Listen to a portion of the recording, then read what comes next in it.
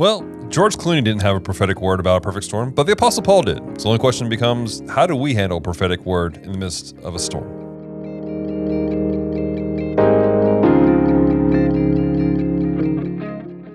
Hello and welcome to the Midweek Move, the show where we go through the scriptures line by line, verse by verse to discover its context, its meaning, and practical application. I'm Dallas. I'm so glad to have you guys here with us, whether you're watching us on YouTube, Facebook, Spotify, wherever you got this podcast. Hey, thank you for being part of our community. Today, ladies and gentlemen, we are diving deep into the book of Acts. Once again, Acts chapter 27. Cannot believe we're 27 chapters into this. I'm amazed. But we are joined once again by Pastor Scott. How are you doing, sir? I'm doing good, Dallas. Hey, it is tempest. It is the storm. It is the perfect storm. It is all of that. And I'm like you. I can't believe we're in chapter 27. That means 27 weeks. Yeah. We have been doing this podcast. 27 episodes of the Midweek Move, which is awesome. And hey, just as a little teaser, y'all, get ready for summer. For the Midweek Move. It is going to be different. Awesome in the Midweek Move. It is going to be amazing. But yet I digress. That's just a little teaser, y'all. Just a little something for you guys. That's right. We dive into it. Over the last 27 weeks, guys, we have been walking through the book of Acts. We talked about Holy Spirit falling out. We've been talking about the early church. We've been talking about Paul and his vast travels taking place. And last week we met with Ben and it was really encouraging. It was a fantastic conversation about Acts chapter 26, and Paul before Agrippa and Festus, and just declaring his testimony, what he is. And we talked about the importance of ourselves sharing our testimony, how it doesn't matter where you came from, your testimony is your testimony, and it is that Jesus saved you. But now, on the back end of this, Paul's going to have to face some stuff, because at the end of chapter 26, there was clearly said, if Paul had not appealed to Caesar, he would just be able to go free. But now it's time for him to move forward. And we're jumping into verse 1 of chapter 27. Let's do this. And when it was decided that he should sail to Italy, they delivered Paul and some of the prisoners to one named Julius, a centurion of the Augustan regime. So entering a ship of Adrenium, we put to sea, meaning to sail along the coast of Asia. Our Artiscus, a Macedonian of Thessalonica, was with us. And I want to pause right here because we got a lot of vocabulary here, Pastor, of us, we. That's suggesting who's saying this right here. Yeah, so you've got several things happening here. It's talking about we should sail to Italy. Again, Paul's not just been on this journey by himself. Right. And we find that even in Romans, where he calls back to even people who have been with him throughout this journey. Right. At all different matters of points. So Paul is, again, it seems like he's alone, but he's not alone. Right.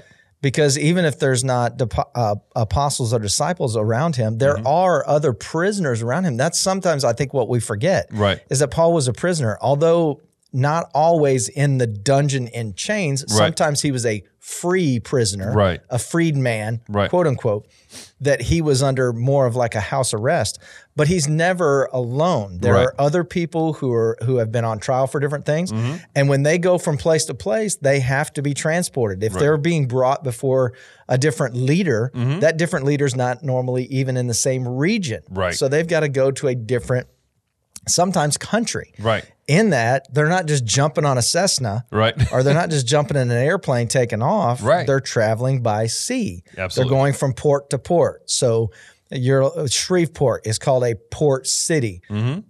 Well, if you leave from here, there are many different ways that you can go. If you go downstream, you can end up in the Gulf, which has ports, different places. So when we look at the life of Paul, again, he's not just himself alone, but it also says in verse 1, some other prisoners to one named Julius, a centurion, who has been put in charge. So again, not only do you have Felix, Agrippa, you've also got people like Julius who are in charge of transporting prisoners, sometimes from one ship to another ship, and then somebody's in charge of them on that ship. Exactly. And then they go to another place. So again, Paul with multiple other people. Sure. And specifically, although on this trip, again, with the vocabulary of we and us, we know that it's the writer of the book of Acts is with him, which is Luke. So Luke's traveling. So this is not just a Luke going, I heard this, our researchers. Luke's going, I lived this, which is going to be important as we get into this because there's a lot of detail here. One of the detractors of people is like, oh, there's just a lot of stuff here. And there's a thought process of too much detail suggests maybe it wasn't real.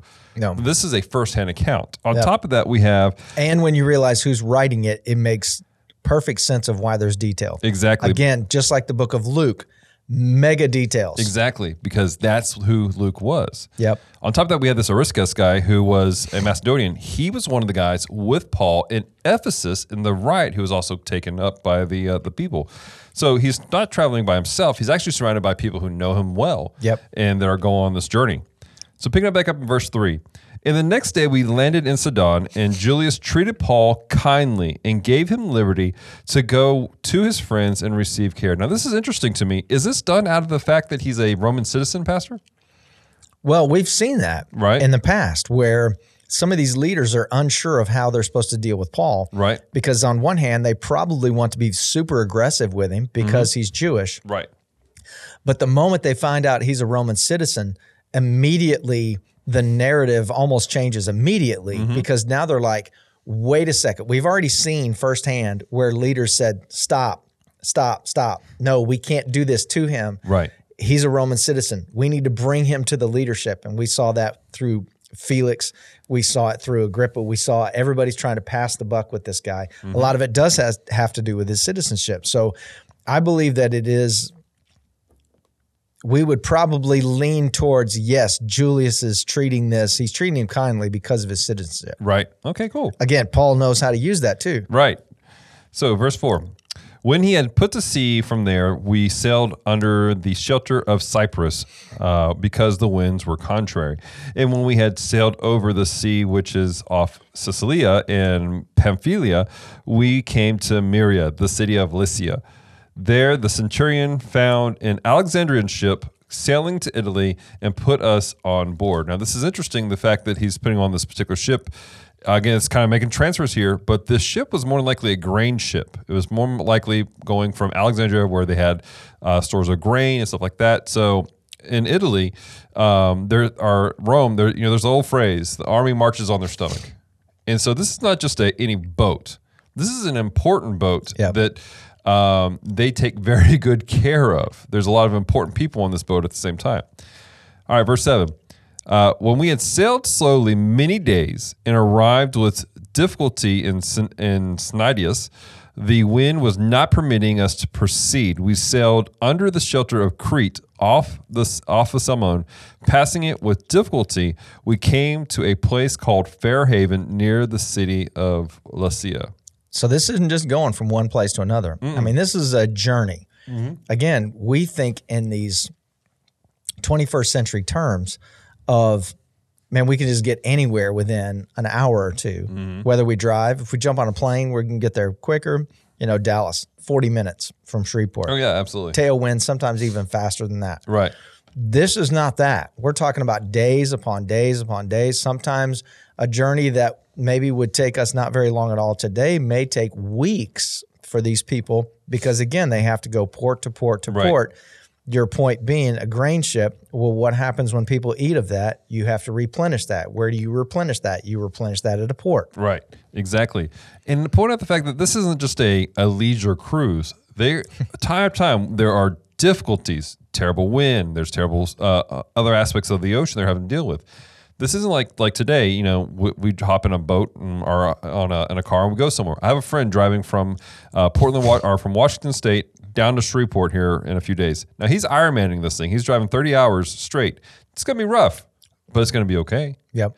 Here, these guys are traveling for weeks in turbulent weather and other conditions just to get to one location. And again, even just a little bit of wind, it says they're sailing, not boating. They're sailing. Right. So it's not like they've got, 4 300 horse Mercuries on the back of this boat. Bring it sailing. So sails are important. Right. Wind has a tendency to tear sails. Right. If you tear sails, then those things have to be mended. Exactly. What is Paul? He's a tent maker.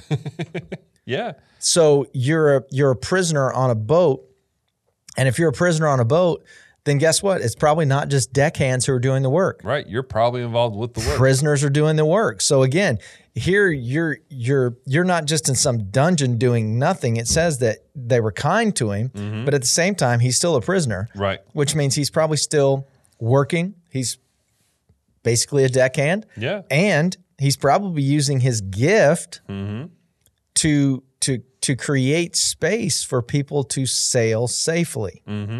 Absolutely. All right, verse 9. Now when much time had been spent and sailing was now dangerous because the fast was already over, Paul advised them. Now, before we get into what he's advising, you got something? No. Okay. The vocabulary of the fast. Now, this was probably related to the fast up from the Day of Atonement and all that kind of stuff. Now, this puts us in a specific time of year, specifically, which is September to November, which during this time frame, it was really dangerous to sail at the sea at the time. It wasn't necessarily the fast itself didn't have anything necessarily to do with it. It was a marker for the Jewish audience to go, this is the time frame we're in. Yep. I'm understanding the detail that's going into this as an early reader. Again, these are all signs of Luke writing these things out. Verse 10. When I perceived that this voyage will end, I perceive that this voyage will end with disaster and much loss, not only of the cargo and ship, but also our lives. Now, nevertheless, the centurion was more persuaded by the helmsman and the owner of the ship than by the things spoken by Paul. And because the harbor was not suitable to winter in, the majority advised to set sail, and there also, if by any means they could reach Phoenix, a harbor of Crete, opening towards the southwest and northwest, and winter there. Which, if you look at that, to your point, seasons and time of year, when they're saying that because the harbor was not suitable to winter in, the one they were going into, so where did they say? Okay, so let's go closer to Phoenix, a harbor of Crete, which although it's still winter, it's a different kind of winter. So it's like we just got back from the southwest and there was snow, but it's very dry there. Right. So it was like 31 degrees. I went outside in my shorts and flip-flops, and the snowflakes were huge. I mean, they were massive. We don't see these kind of snowflakes in Louisiana. Right. And they were massive, yet I wasn't just freezing. I wasn't shivering. If it would have been that temperature with snow falling in Louisiana, it would go through my bones. Yeah. It would be so cold. Why?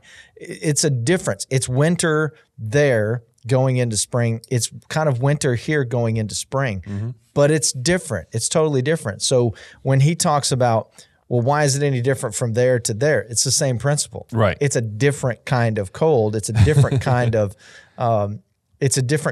especially if you're sailing. Right. It's different. Right. Not to mention these are different port places that, again, early audience would go, oh, I know Phoenix. I know Fairhaven. They're like, these guys have prepared for winter. These guys have not. Again, a bunch of tiny, tiny details adding up to the Lucan writing of it all, but it's on purpose. It's to help the audience travel along with Paul as he goes through this.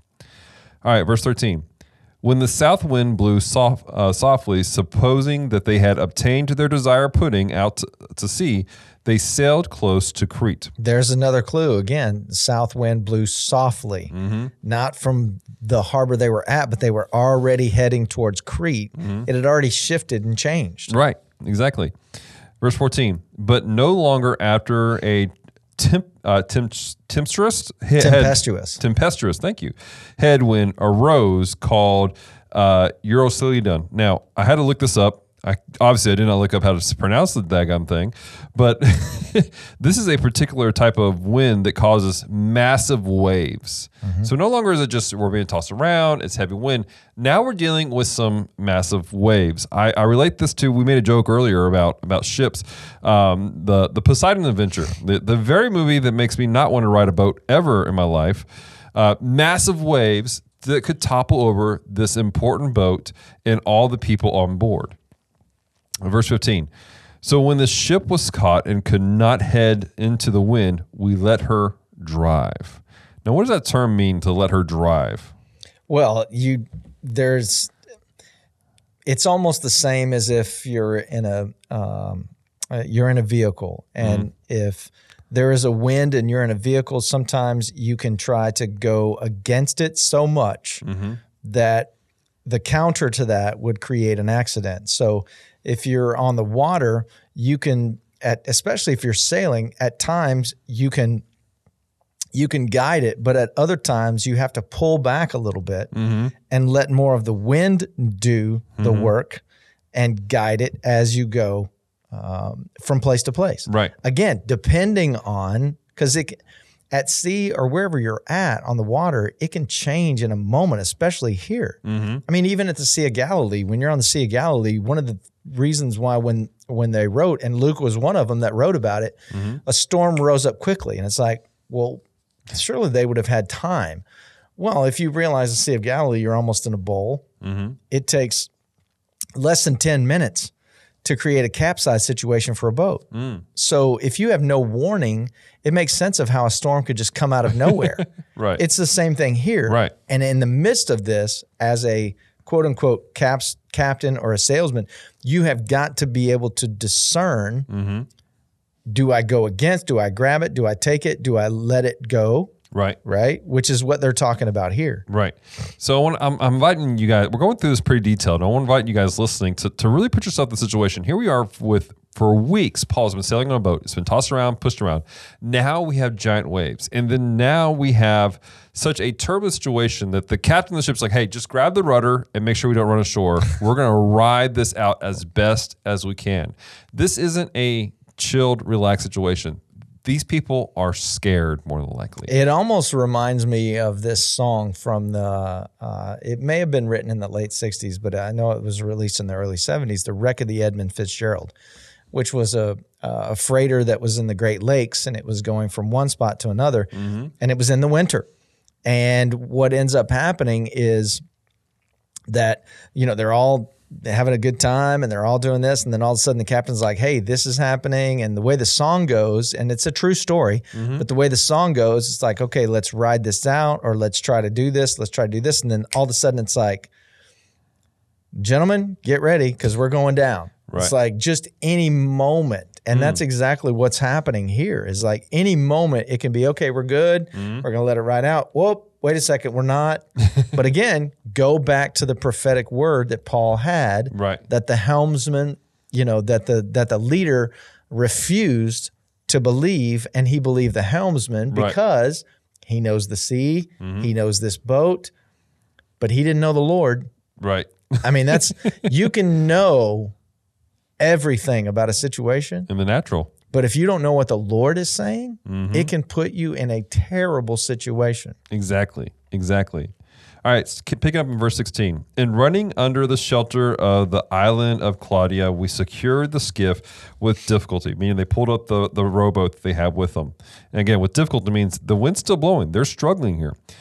And when they had taken it on board, they used cables to undergird the ship in fearing lest they should run aground with the Sistrius sands, which apparently are a series of quicksands in that area. They struck sail and so were driven.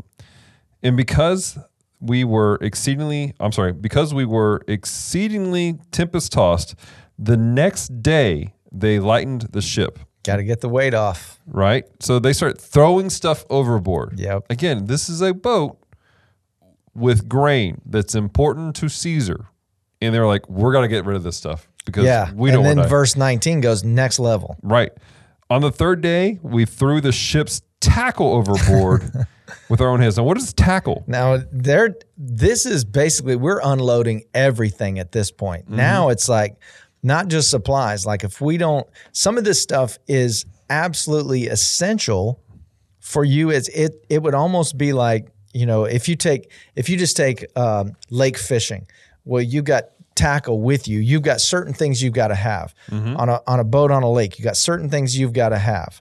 And if you don't have those things, then you're not going to be able to navigate what you need to navigate. You may be able to survive, but what we find here is that you've got, like you said, you've got the supplies are going overboard. This isn't just something going, hey, by the way, you may want to, hey, that backpack is not needed. Check that bag. Right. It can't go in the overhead bin. Right. Check that. No, these are essentials that are being thrown overboard because to save life. This is panic mode. Right. Exactly. All right, verse 20. Now, when neither sun nor stars appeared for many days. Darkness. Now, no stars, that freaks out a sailor because that's how they sail. Right? For many days, and no small tempest beat on us, and all hope that we would be saved was finally given up. And no small tempest beat upon us, which means everything was big. Right. Like it was complete and total. It's almost like you referenced a perfect storm. Every time Tanya sees the teaser for Perfect Storm, she almost panics. Oh, wow. Because it's that giant wave that's coming over the top of the boat, and the boat's just kind of moving slowly, and you know where it's going. It's capsizing. Yeah. And all Tanya thinks about is the water just overtaking, not just the boat, but like even herself being overtaken by water. And that's what we're seeing here is just this continual. And if you've ever been on a boat or anything that's big on the water, you know this, the back and forth, and you know what that makes you feel like. But just imagine that with panic and anxiety and fear. And now all hope is gone.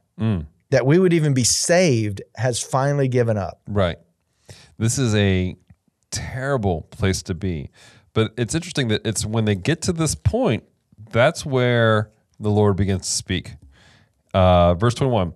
But after long absence from food, then Paul stood up in the midst of them and said, Men, you should have listened to me and not have sailed from Crete in incurring this disaster and loss.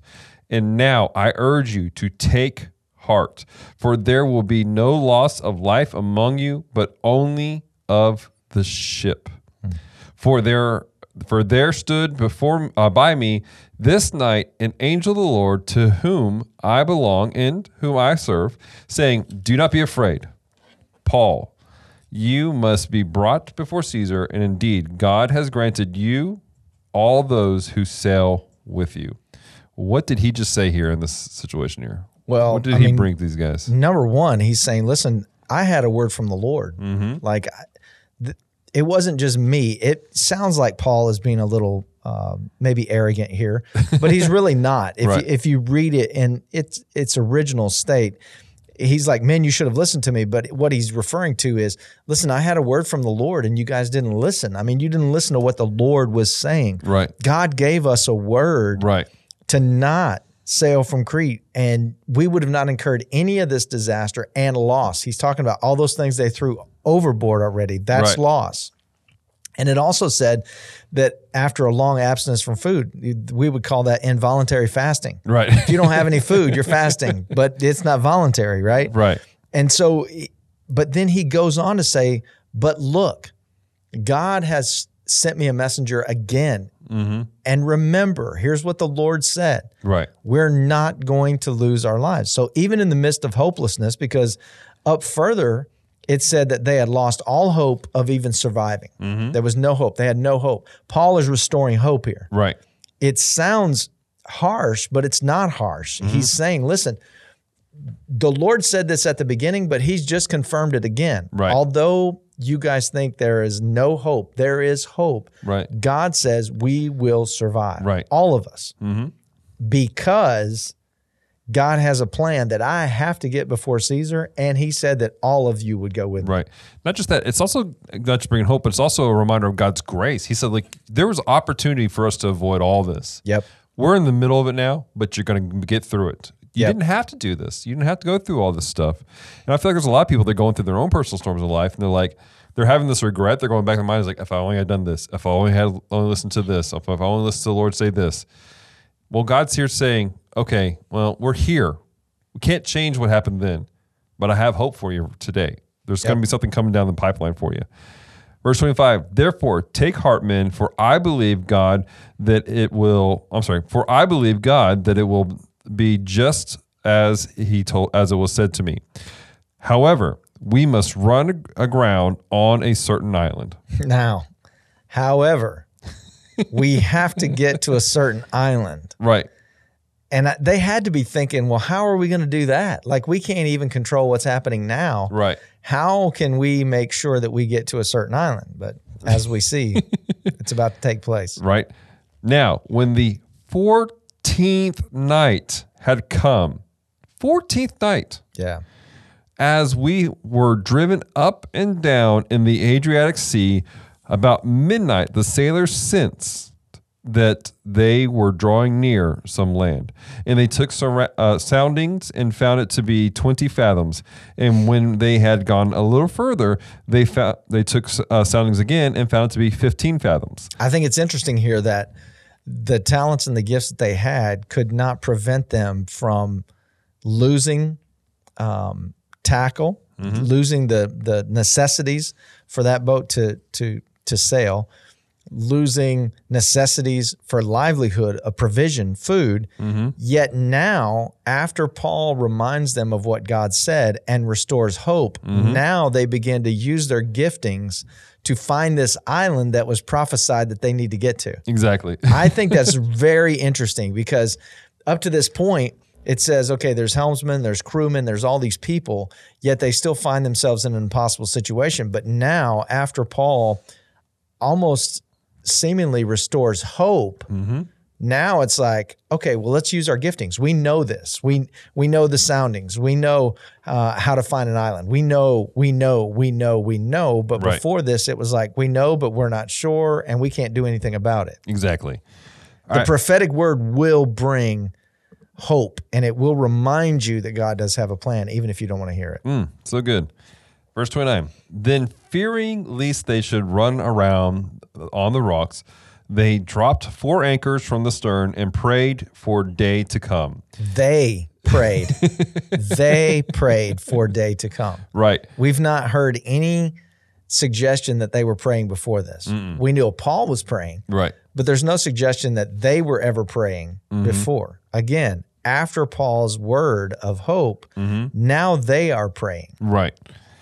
Verse 30. And as the sailors were seeking to escape from the ship, when they let down the skiff to the sea under pretense of putting out anchors from a prow, Paul said to the centurion and the soldiers, "Unless these men stay in the ship, you cannot be saved." That'd almost be like telling people in the Titanic, don't use the lifeboats. Right. Stay on the Titanic. Like, that's almost parallel to that word. Right. Like, yes, I know it looks like you can take the skip, you could do that and you can go aground. But if you do that, you're going to die. Right.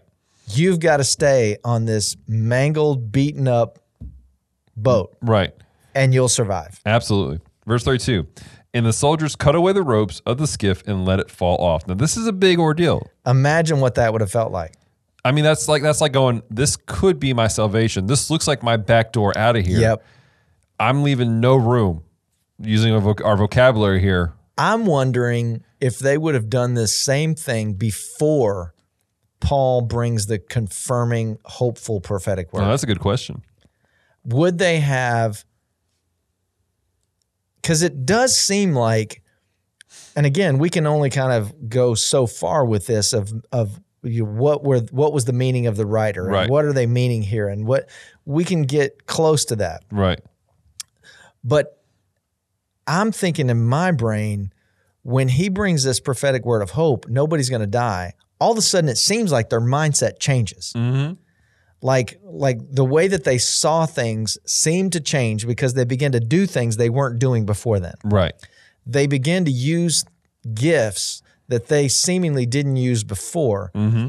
And now they're doing something that it seemed impossible that they would never do this. Right. Something had to shift for them to be able to go, okay, this may be our life raft, but we're going to cut it Right. because of this word. Exactly. Verse 33. And as day was about to dawn, Paul implored them all to take food, praying, or saying, today is the 14th day you have waited and continued without food and eaten nothing. Therefore, I urge you to take nourishment, for this is for your survival, since not a hair will fall from your head of any of you. And when he had said these things, and he took the bread and gave thanks to God in the presence of them all, and when he had broken it, he began to eat. Paul's almost taking communion in the middle of a shipwreck. Yeah, exactly. It's like it's like the violin players on the Titanic always with bread. He's like, wow. He's like, we're going to give thanks to the Lord for this for the moment. But it's interesting because in the midst of panic, he's keeping his priorities and his eyes on the Lord. He says, I'm giving thanks to the Lord for this moment. And he's doing it in the sometimes we're real timid to act Christian, to act like we've served the Lord in front of other people, especially when there's panic going on. But this doing so sparked something. Verse 36. You know what this reminds me of? What's that? He will prepare a table. He will prepare a table in the presence of my enemies. Yeah. Like, it's almost like in the midst of this turmoil and these enemies of Paul, God has prepared a table for him. And I don't know, that just, for some reason, that just hit me. He will prepare a table for us in the presence of our enemies, almost as a confirmation. Yeah. Like Paul's reaction to what's happening, I think, is a confirmation to everybody. This guy, even though we may not believe him, I think he's heard from the Lord. Yeah. Like, this is real. Even though I may not believe it, this is real. And I think that's a real encouragement to us. Like you said, that in the presence of an ungodly culture, sometimes we pull back. Like, oh, let me go take the bread in a closet at my work at lunch, because I don't want anybody to know that I'm taking communion or I'm giving thanks to God, rather than just openly doing it with confidence. Right. In the midst of whatever situation, as a witness and a testimony that God is in control. Exactly. And it wasn't like he was making a spectacle of the thing. This is what he did as a Jew. That's right. He's just serving the Lord as he would. That's so good. Just daily living. Right. Verse 36, then they were all encouraged. Right there. What were they encouraged by? He's just breaking bread and giving thanks and eating it. Right. That's it. But yet they're encouraged. Yeah. And also took food for themselves, it says. Yeah. Now, of course they're encouraged because they haven't eaten in 2 weeks. Right. Right? They haven't eaten in 2 weeks. No sustenance for them at all. But still, again, the atmosphere, quote unquote, spiritual atmosphere has changed. Right. It's amazing what happens when the body of God does what God calls them to do. Not for any particular spectacle, but just because it's what God says to do, and the encouragement that gives other people. And that's what's happening. People are encouraged by Paul just serving the Lord. Yep. Verse 37. In all we were 276 persons on the ship. 276 guys. Wow. For so many days being tossed around. So when they had eaten enough, they lightened the ship and threw out the wheat into the sea. They're having their last meal. Their last meal. And then thrown away what's important to Caesar. They're like, we're done. We can't hold on to this anymore. Yeah, it's like now they're not even thinking about the consequences when they go before their leader. Right. That's irrelevant. Again, is that because of the confirmation that Paul brings and gives hope? Because it seems like up until that point, they're all trying to not just save themselves, but save face as well. But now it's gotten to this point where it's like, no, we don't care about any of that. Right. Because we have this word that we're going to survive. Right. And that's what matters. Exactly. All right. Verse 39. When it was day, they did not recognize the land, but they observed the bay with a beach onto which they planned to run the ship if possible. And they let go of the anchors and left them in the sea. Meanwhile, loosing the rudders, ropes, and they hoisted the mainsail to the wind and made for shore.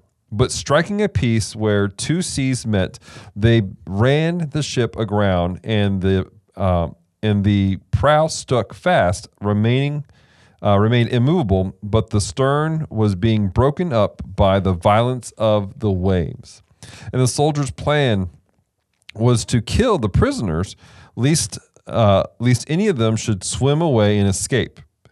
But the centurion, wanting to save Paul, kept them from their purpose. Right there, kept them from their purpose. Their whole purpose. What was their purpose? To get those prisoners, right? And also to avoid them from escaping, like they said. We don't want them to swim away and escape. And the centurion, again, wanting to save Paul. I'm not sure we can put an exclamation point on this enough, is that when you serve the Lord and when you follow Christ and you are a disciple of the Lord Jesus Christ, that there are scenarios in your life in which God not only puts his hand upon you and protects you, but he will do that for others because of their proximity to you. It's not that everybody's blessed because you're blessed. It's not that kind of thing. But in this scenario, it's clear. The centurion wants to save Paul. God's already given this word that Paul has to go before Caesar. Right. And now he's using the life of Paul and his citizenship and everything we've talked about to not just save Paul, Right. but to save 275 others. Right. I mean, God is so big. He's in everything. He really is. All right, so the centurion wanted to save Paul, kept them from their purpose, and commanded that those who could swim should jump overboard and get first and get to land, and the rest, some on boards and some on parts of the ship, and so it was that they all escaped safely to land. So the boat didn't necessarily get to the quote-unquote island. Right. But they did. They did. Which is the promise was. Which is what the promise was. In our minds, we would think, okay, the boat has to get there. It's going to run ashore. We're going to be good. We're going to tie it off. It's all going to be good. But no, there's nothing left. It's being shattered because it's run aground. It's stuck. It's not even getting to where, but that's not what God said. Right. God said, you would get there. Exactly. If you will get to the island. And I think a lot of times when God gives us a word, we try to add our own narrative into that word. And when it doesn't turn out the way that we thought it would turn out, then we get mad at God because it didn't turn out the way that we wanted. Yet God said it was going to happen that way all along. Right. It's just that we inserted our narrative in it and made it something different than what God created it for. It wasn't that the boat would get there. It was that all of the people would get there safely. Word. So good. So good. Well, ladies and gentlemen, that was Acts chapter 27. Lots of details. Lots of details. Pastor, what's your big takeaway? My big takeaway is if you're a sailor, you were just fed Monster and Red Bull. There were terminologies, words spoken that Dallas and I are not experts in, that many of you boaters were just like, and you understood everything. You saw it all in your brain happening. You were going, why didn't they do this? Why didn't they do this? Why didn't they do that? Why didn't they do that? But ultimately, I think my big takeaway in this is that how God didn't stop the storm. But God did still Paul's heart and mind. Right. And how Paul was able to keep his focus on the Lord in the midst of all. I know we read it and we go through it and we kind of are casual about our reading and we forget how chaotic and crazy this had to be. Yeah. I mean, it was a couple of weeks of just absolute terror, fear, anxiety, stress, no sleep, no food, all of those things. And we know that no sleep and no food will make you see things, make you feel a certain way. Exactly. All of those things happening. And yet Paul still is at total peace in his heart and his mind of what the Lord had said. And I don't know. We don't know until we're there. if we can do that. Right. But we can know that if our eyes are focused on the one that Paul had his eyes focused on, then we can. Absolutely. And I think that's my big takeaway, is how the Lord did not stop the storm. Right. He could have at any point, and we know that. Right. But that was not the desired purpose of this whole scenario. Exactly. The desired purpose was Paul gets before Caesar, and that the Lord would do it in the way that the Lord said he would do it, Right. and no other way. So good. And Paul kept his focus on that. And because of that, 275 others were saved. Right. Absolutely. That's kind of where I'm at with my big takeaway, is that, again, it's what we see happening here is chaos and mayhem, and yet Paul kept focused. He kept his eyes on the Lord. He just did his life like he normally would. He was probably on that ship mending the sails as best he could. He definitely he's like, I'm breaking bread and I'm giving thanks, Lord, because this is what I do.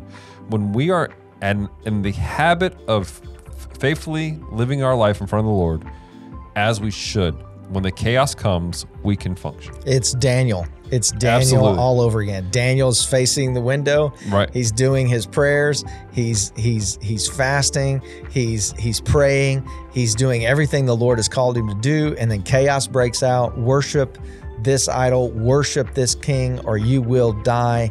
And Daniel said, sorry, I'm just going to continue to do what I know to do. I'm going to keep my eyes focused on the Lord. I will not bow to any other except him. Right. And I think that, there is something to be said of just being faithful. Absolutely. I know we all want the superstar story, and we all want the super miracles, and we all want the storm to stop and the rains to stop, but just being faithful when the storm doesn't stop. Right. We talked about this even earlier today in our staff meeting about the mundane is important. Yep, absolutely. And just keeping up with it. So we want to hear from you guys. Have you been going through to allegorize this a little bit, are you going through a storm right now? Do you need prayer? Would you like for us to pray with you, encourage you? Reach out to us, mediahub@thbsreport.com, or private message us on our Facebook page, Midweek Move, and we'll get back to you. We'll pray with you, encourage you. But understand, us doing that isn't the end all. It takes you keeping your eyes on the Lord. We'll love to help you with that. We'll love to walk you through what that looks like. Just reach out to us and let us know how we can encourage you. Until next time, guys, have a great week.